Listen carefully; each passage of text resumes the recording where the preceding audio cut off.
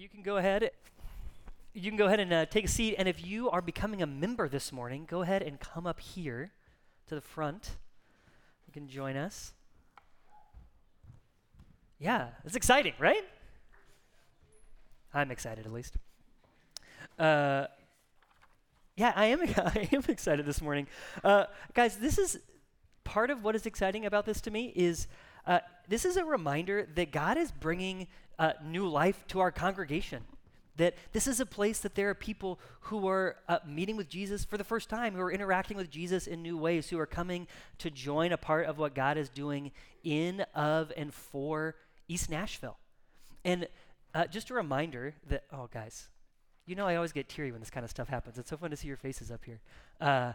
Personally, also really encouraging to me that if you remember when we started meeting back in person not that long ago, the room didn't feel like this. And it didn't feel full like this. And again, just looking at you guys is such a reminder that God is still working in this community. And knowing you guys and your stories has been really encouraging to me on a personal level. So I'm so thankful. And what our friends are doing this morning is they are not becoming members because they believe that they are extra holy. Okay, that's not what membership is about.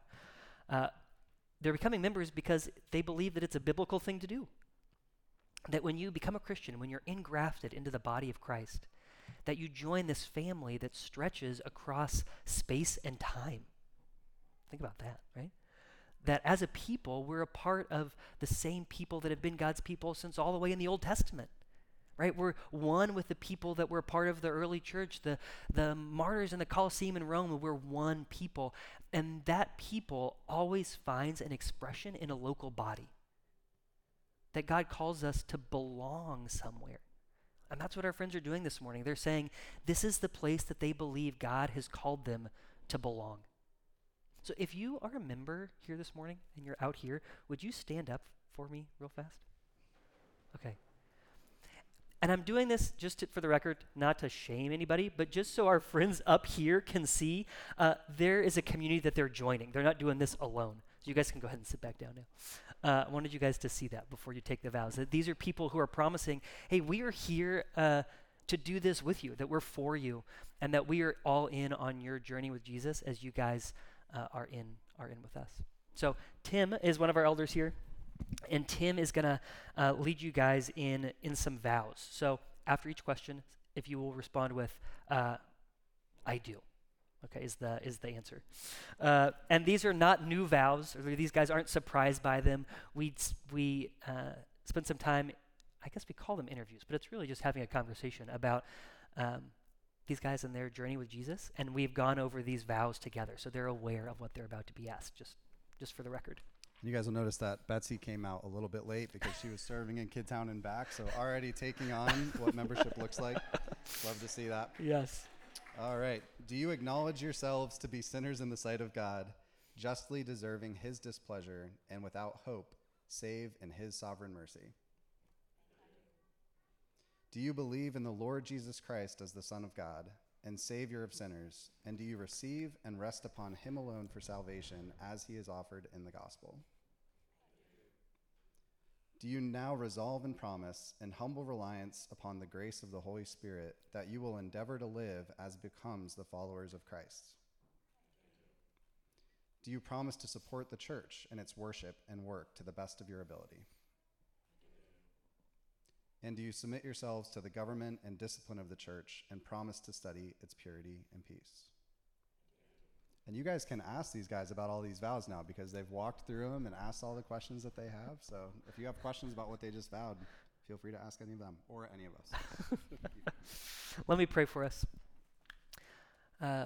Father, I'm so thankful for these friends, Lord, for who they are, for your story in their lives. Jesus, it's been such a privilege to hear about the ways that you have pursued them and come after them. And we're so thankful for that. We praise you for that.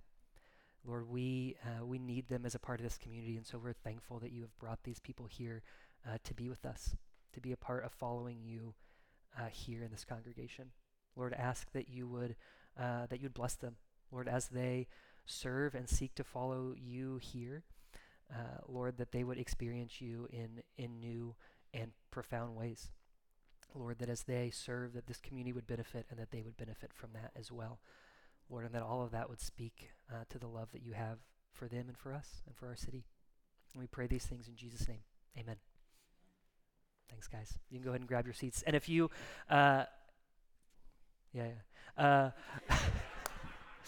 y'all can talk to each other, say hi to somebody around you while I get set up for the sermon up here.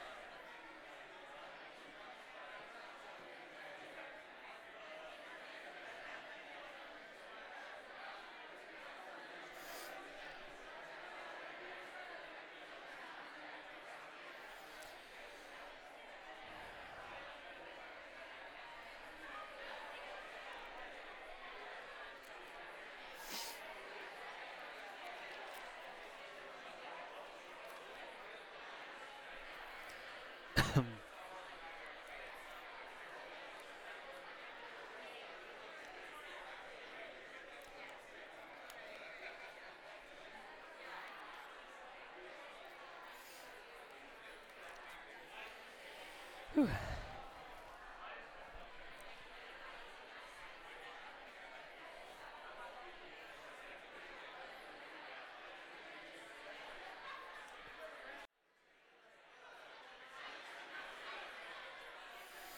Okay, guys, we're going to go ahead and get started.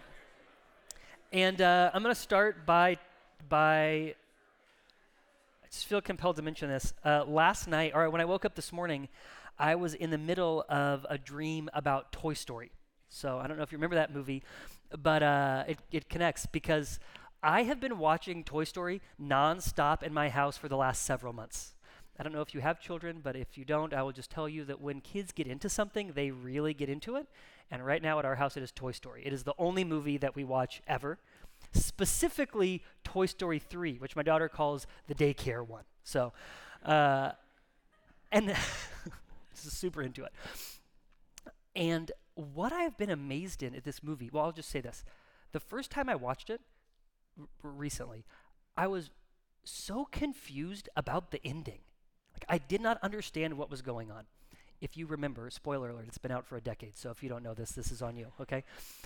Woody has been trying the whole time to go to college with his owner, Andy. And then at the last minute, he gets given to this little girl, Bonnie, with the rest of the toys. Okay, and the first time I watched it, I was like, what is going on here? Like, why has Woody's desire changed so dramatically at the end of this movie? But I was also watching it again for the first time, so just, kind of taking it in stride. Then the second time I watched it, I was even more confused. Like, I did not understand why the movie ended that way. Then the third time I watched it, I was legitimately angry at my inability to understand the ending of this movie. And my wife and I, in our off hours, we're not with our children, we're just two adult humans being so frustrated with the ending of this movie. I'm like, the writers here, Pixar, is really going down the tube. It's been a while. We're on the third installment of this franchise. Maybe they just lost their creativity. The writing is not good. So I'm getting angry at this movie. And then I was listening to Toy Story 3, because you can do that now on Spotify. In the car, I'm following along with it, and it finally clicked for me. I'm like, wait. That's why Woody wants to go with his friends at the end of the movie. And suddenly, all of these pieces of the movie started to make sense to me in an entirely new way. So when I watched it the fourth time, I saw these clues that were explaining the ending of the movie the entire time, and I had just been missing them. Okay, so why is that relevant for this morning? Are you ever angry when you read a story in the Bible?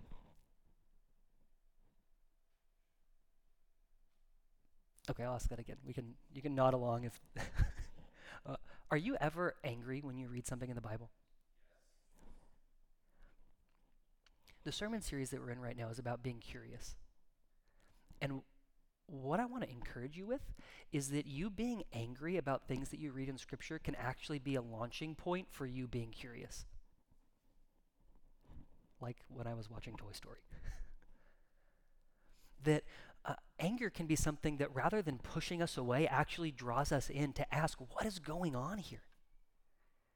And the story that we're reading this morning, I don't know if any of you were in small group this week and read this story. My gut is that it may have made you angry when you read it. Great. I hope that also made you curious. And we're going to do this morning what we have been doing every morning in this sermon series, every Sunday in the sermon series, is I'm going to ask you after we read the text, what are you curious about? And if you were in small group or not, and as you read it, if there's something in here that makes you angry, ask about it. And what we're hoping that we learn as a community through this process, through this sermon series, through being curious, is that the scriptures are always open for us. There's always the invitation that we would come with our curiosity. That would be something that we're growing, a discipline that we're growing in together. So I'm going to ask Ashley to come up. Ashley Spilker is reading our scripture for us this morning. It'll be up on the screen, but if you have your Bibles, you can also open to Mark 7, verses 24 through 30. Is where we're going to be this morning.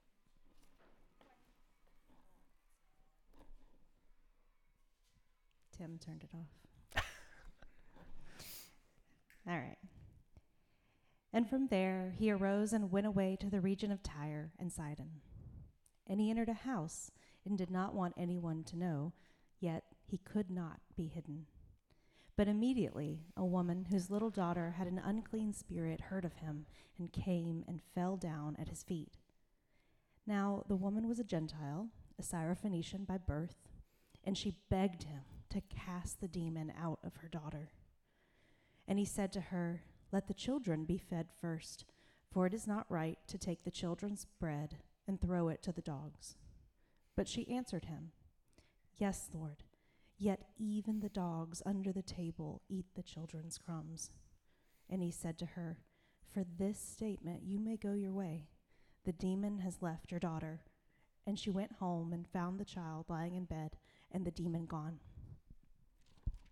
Let's pray. Father, thank you for your word. And Lord, we are thankful that you desire to speak to us, that you desire to reveal truth for us, Lord, and that your word is deep enough that we don't always understand it at first pass.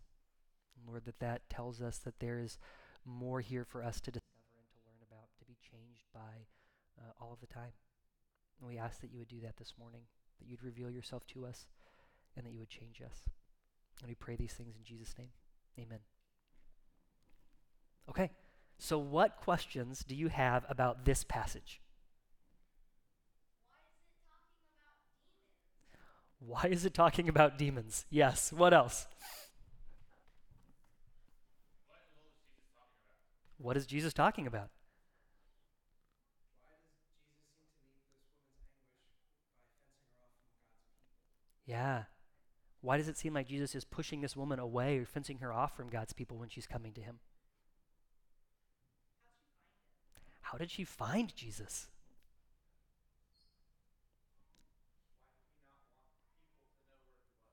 Why didn't he want people to know where he was?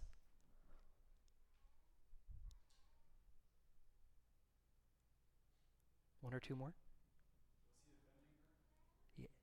Yeah. Did Jesus offend this woman with his response? Yeah, was he testing her faith? Okay, so many questions that we bring to this passage. And what we're going to focus in on this morning is the desperation of this woman and Jesus' generosity in meeting her. So the desperate situation of this woman and the generosity of Jesus as he meets her. Okay, so we have this woman, this Syrophoenician woman. Let's start with Jesus, shall we? Okay.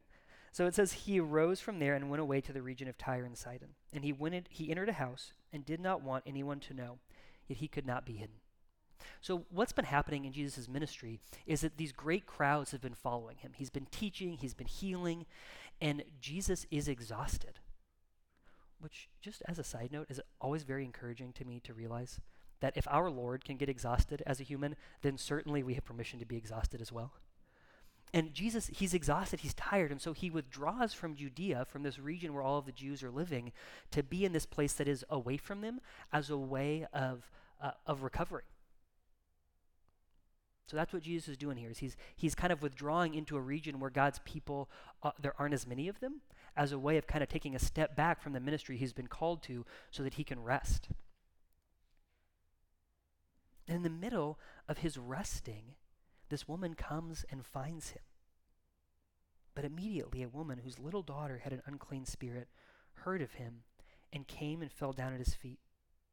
Now the woman was a Gentile, a Syrophoenician by birth, and she begged him to cast the demon out of her daughter. Now, there's a lot about this that we don't know. Like, what did it look like for this little girl to be oppressed? I don't think it was, we're not talking horror movie stuff, but we know that it was not good. It was not good for this little girl, and her mom is so upset by it.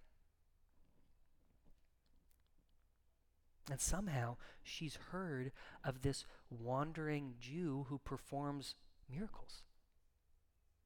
And she knows that that is the only hope for her daughter. You've got to imagine this woman has probably tried everything to heal her daughter, to protect her daughter, to see her daughter made whole, and none of it is working. But she hears there's this man, and he's come into her radius who has been casting demons out of people, and she said, I need to get in front of him.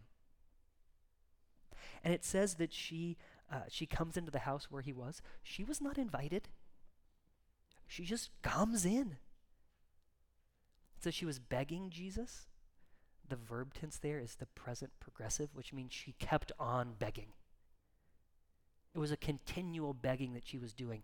One of the parallel accounts of this same incident, so this story kind of retold from a different perspective in one of the other Gospels, tells us that this woman was actually following Jesus, asking for this. Then he went into the house, and she followed him into the house, and she kept on begging.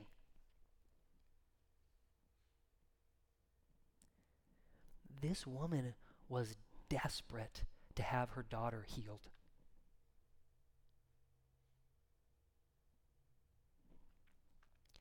What is your reaction to her neediness? Do you recoil from that at all?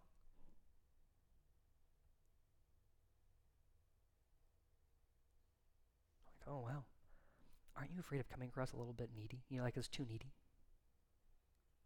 No, we would never say that to a mother who is desperate to see her daughter healed, right?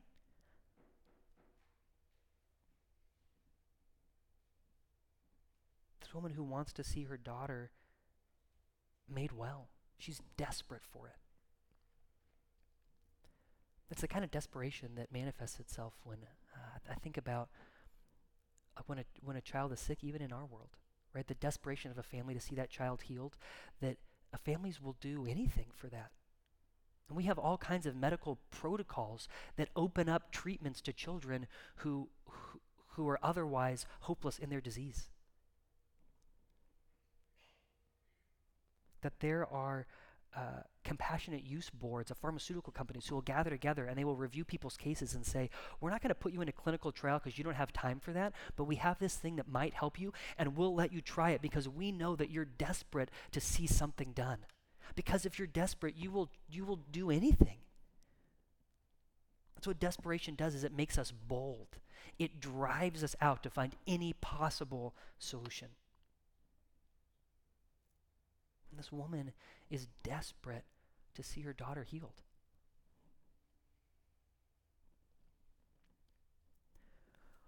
Where in your life are you desperate?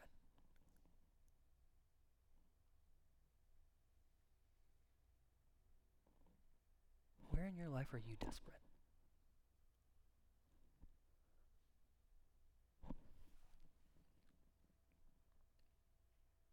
And we will spend so many of our resources trying to avoid feeling desperate, won't we?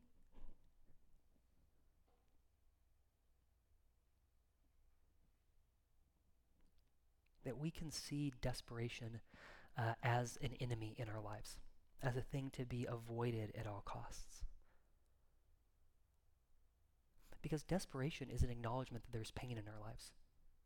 Desperation is an acknowledgement that there's something that we want and that we don't have the ability to get it for ourselves, and that makes us desperate.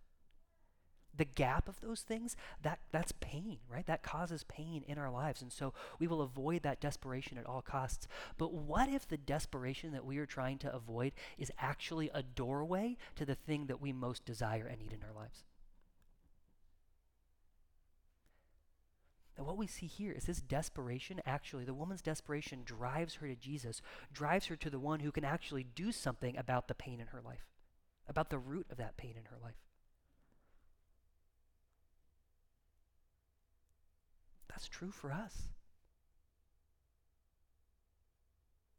That desperation is one of the things that can actually drive us toward Jesus. So rather than being something to avoid, desperation becomes a doorway to intimacy with God.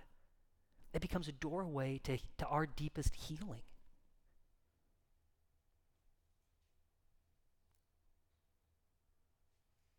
Temporally and eternally. And yet it's a thing that we fight, that we insist on so often, our self-sufficiency, don't we? That no, our lives are, that we can manage them. If you are in a place where you can manage every detail of your life, it means, friends, you're living too small. That you've deadened your heart, the desire in your heart, to something that can be controlled and managed by you. Not to mention that our self-sufficiency is an illusion. That we live in a world that is far outside of our control. That when we insist on our self-sufficiency, we make ourselves big and we make God very small. This woman does not come to Jesus with her self-sufficiency, insisting on her rights or her abilities. She comes in desperation. And one of the things that can also sabotage that desperation is despair. That despair, I want you to think of it as desperation when hope has been subtracted. That when we're in despair, our need seems so great, and God's ability or desire to address it seems so small. And it leaves us in despair.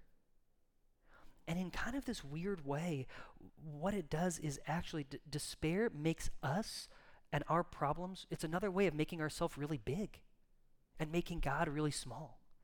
To say somehow my sin or my situation is so unique that God actually, he couldn't love me in this place. That God's love has gotten really small and my sin has gotten really big, or my circumstance has gotten really big.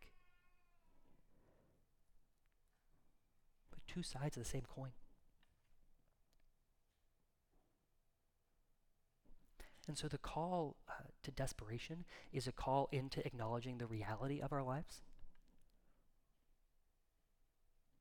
and to stepping through that doorway into something that Jesus has for us on the other side.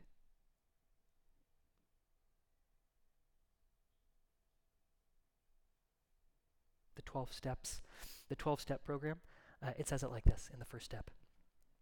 We admitted we were powerless, that our lives had become unmanageable. We admitted we were powerless, that our lives had become unmanageable. That's what desperation sounds like. Where are you desperate?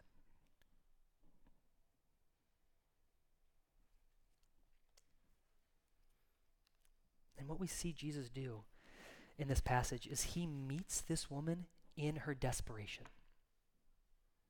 We see that starting in verse 27. So she's begging him to cast this demon out of her daughter. And he said to her, and we have to pause there on he said to her, because in engaging with this woman, Jesus is breaking every religious expectation of his day. In even speaking to her, in acknowledging her, he is breaking every expectation that the religious people around him had for him. So Jesus is talking to a woman who the text tells us is a Gentile. She's someone who's outside of the people of God. Someone who, in the kind of religious mind of the day, they would have become unclean because of Jesus would have become unclean because of his contact with her.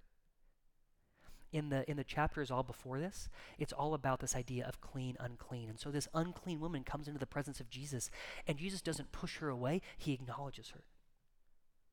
And she's not just any Gentile, she's a Syrophoenician woman. And there's a lot of background here, but basically these people were long-standing historical enemies of the Jewish people. It's not only someone who's unclean, it's someone who was seen as an enemy. And she was a woman. And the way that the religious leaders thought in that day, and this is so twisted, but they thought of women as less than men. They were teachers who would not even address women in public. It's so messed up. And Jesus is pushing against all of these religious barriers by turning his attention to this woman and acknowledging her and speaking to her. And this blows my mind. This woman, she knew about all of these things. She knew that because of all of the religious expectation of the day, even though she was not a Jewish woman, she lived in an area that was right near Israel, and she knew the rules. But she also knew something about Jesus. She trusted something about Jesus. So she was bold in coming to him, and he met her there. And he said to her, "Let the children be fed first, for it's not right to take the children's bread and throw it to the dogs." And we push back from that. We say, that's so harsh. Is Jesus calling this woman a dog? I mean, there are all kinds of cultural reasons that was one of the biggest insults you could give to somebody at the time. And we even know that's an insult, right? But the word dog here is actually the word for puppies. It's a diminutive word for dog. And what that starts to do is change our perception of what Jesus is doing. That actually what's happening here is Jesus is telling a parable to this woman, a one-sentence parable. And he's reminding her about this overall mission that he has come to be a part of. That God, as a way of communicating himself to the world, chose a people. And he said, through this people, I'm going to help the world to know who I am. And those people got way off track. And Jesus came to them to restore them to the original mission that God had given them, to restore them as people. But the hope was always at the beginning of the mission, like way back in the Old Testament, the hope was always that the people that God had chosen would take that out into the world, that people would know God through his people. And that's the hope of Jesus' mission, that yes, it starts with the Jewish people, but it was always to be beyond that. And what he's reminding her is that my mission starts with God's people, and it will go out into all of the world. And what he's doing is he's pushing her just a little bit further. Because she has come to Jesus because he's a miracle worker. That she wants to see something done on her daughter's behalf. That she's come to Jesus to get something out of him. And Jesus pushes her just a little bit further. And he says, no, I care about your daughter. And I also care about you. I care about her healing, and I care about your healing. And so he pushes her to confront her own need. He humbles her. And she responds to it. She answered him, "Yes, Lord." Right? Again, the boldness of this woman.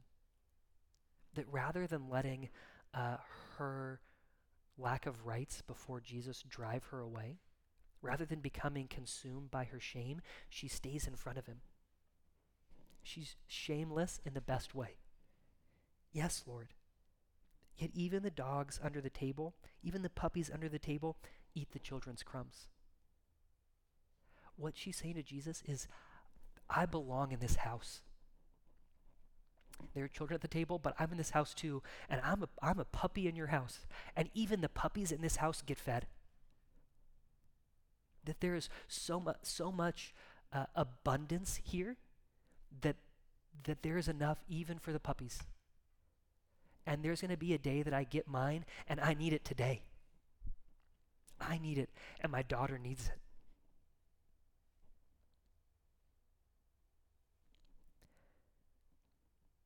And he said to her, for this statement you may go your way. The demon has left your daughter.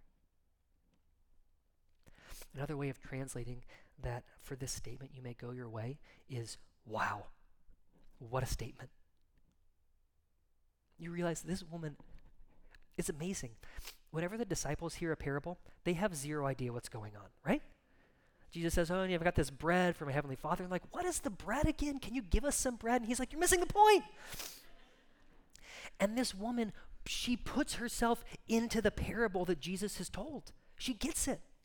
And she's saying, I know that this mission is for the people of Israel first, but it's also coming for me, and I need mine now.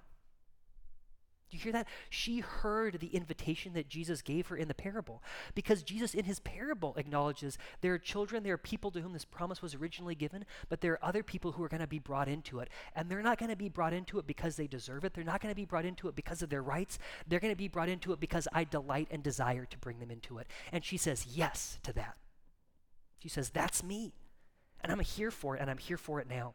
And he says yes to that. He meets her in her desperation. This woman goes away and her daughter is healed, but she has been healed. She's been brought into a relationship with Jesus herself. She's confessed her faith in his character, his abounding, steadfast, never giving up love. And she's saying, I believe that that is also for me and for my daughter.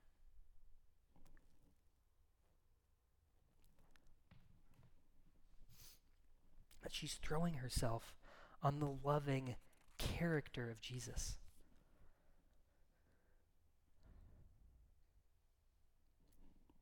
That even in his exhaustion, which is the last place that I'm interested in interacting with a needy person, that even in his exhaustion, he is searching for and pushing for the heart of this woman. That the love, that the promises of Jesus, it's like a Thanksgiving table. You know, like the table that you set out, you spend all day making, knowing that there is no way anybody is going to eat even close to the majority of this meal. Why do we prep our meals like that anyway? It's because there's something beautiful about seeing the abundance of what we've been given. That is true about the love that our Jesus has for us. It is abundant, that it cannot be exhausted. Like, have you ever been to dinner with someone who tells you before you go that they're going to pay for your meal? Anybody? A few people. Okay. Yes. Okay, so when you go to dinner with someone who says, I'm going to pay for your meal, does that change the way you order your food? Yeah, right? That you're aware of the gift that this other person wants to, oh, okay, it does for me. Maybe it doesn't for you. That's okay, I guess. But you think, okay, if they're gonna pay for my food, then I'm like now suddenly conscious of cost, even maybe in a way that I would not have been conscious of the cost beforehand. That I will order less than I would have ordered if I was going out by myself. And you kind of like wait for their signal, you know, when the waiter comes. Do you want to start with anything? And you're like, do we want to start with anything? They come back, here's the dessert menu. And you're like, are we gonna? Or are we gonna go to Ginny's afterwards and then I'll just buy my own? Like, what is the move here, right? You're like, oh, let's just look down the menu. Well, the chicken, but the steak, but no, I'll go with the chicken, right? This is just a window into my psychology, I guess. But what if you knew that the person that you were going to dinner with had an unlimited bank account? Like, what if you knew that you could order everything on the menu and it would not make a dent in what they had? Would you order differently? Or when the person tells you, no, really, you can order, when they ask, do you want anything? And the person who's taking you out to dinner says, do you want anything? And you're like, do I want anything? They're like, do you want anything? And you're like, I do want something, right? I will get the glazed carrots or whatever they are. That it changes the way that we order when we know the abundant love of the person who's taking us out to dinner. Yeah, I will also have a drink, right? That is the love that this woman is leaning on in Jesus. That's the love that we are called to, a love that is abundant. that even the crumbs that fall from the table are a feast in our Father's house. And that if we resist desperation of in our lives, if we deny it, if we avoid it, we miss out on the abundant feast that Jesus has prepared for us.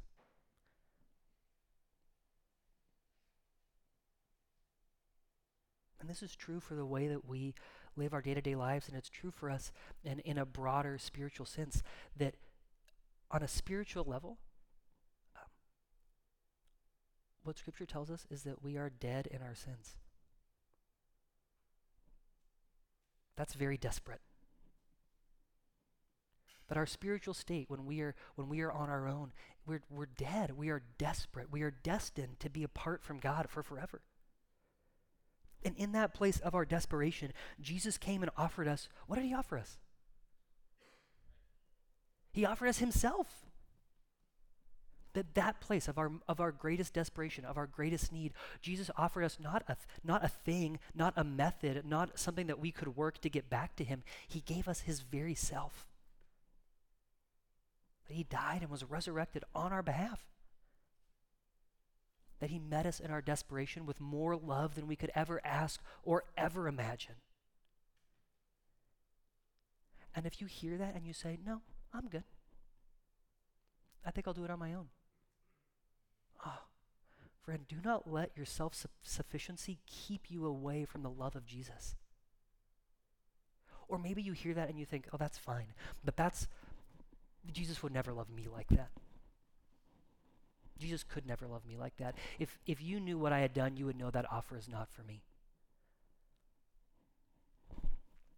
Do not let your despair keep you from Jesus. Yes, our situation is desperate. And in that desperation is where Jesus delights to meet us.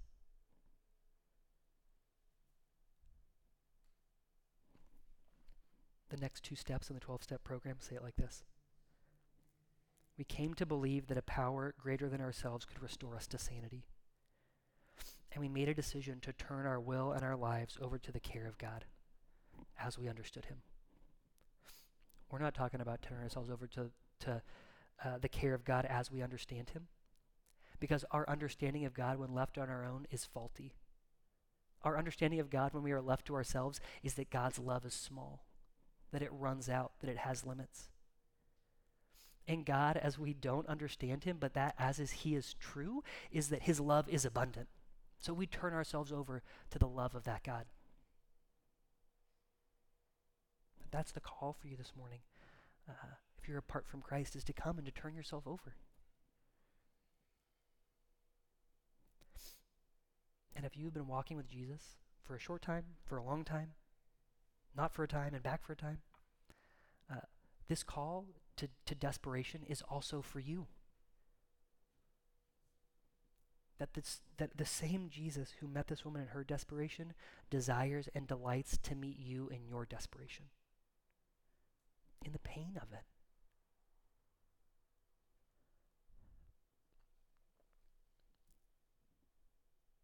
And the promise is not that he will take the pain away.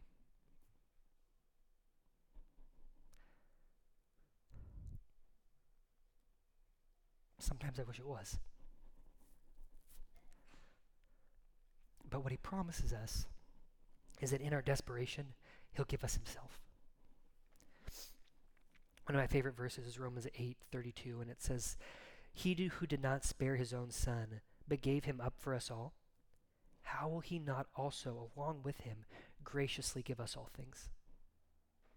He who did not spare his own son, but gave him up for us all, how will he not also, along with him, graciously give us all things?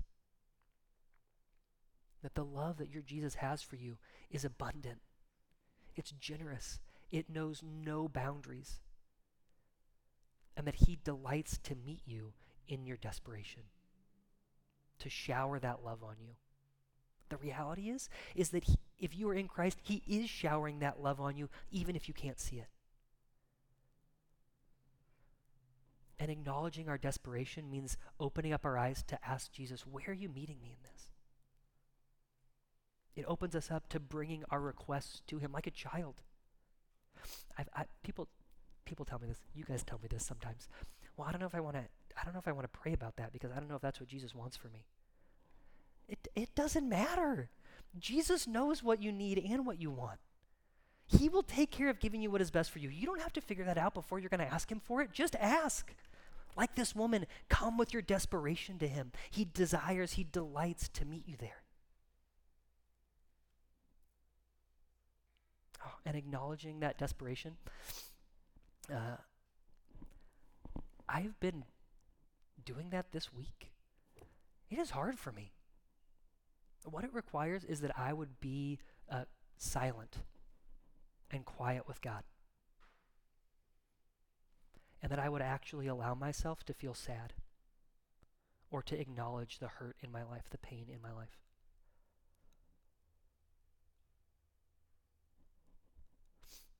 And what's true for a lot of us, this is true about us as we go and grow kind of throughout our lives, is that the pain can become so great that we start to shut our hearts down.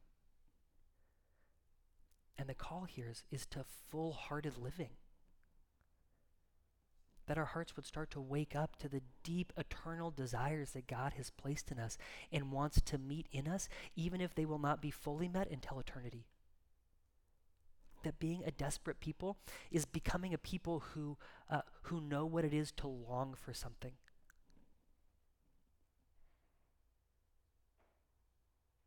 To long for something that's greater than what we can do for ourselves. And trusting that our generous, abundant Jesus delights to meet us there.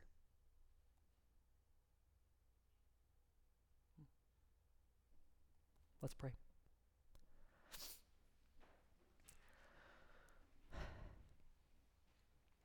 Oh, Father, we are so often, God, we're a desperate people. And Lord, in a moment of clarity, we confess that desperation to you. Lord, that whether or not we can feel it, whether or not we can understand it, whether or not we've got it all mapped out, Lord, we repent of our self-sufficiency. We repent of our despair, Jesus, and we come to you with our desperation. Lord, I ask that as we worship now, as we acknowledge who you are, as we confess who we are before you, as we step into trusting who you are, would you be enlivening our hearts? Lord, as we dare to look our desperation in the face, would we see your face delighting in us and meeting us there? And we pray these things in Jesus' name. Amen.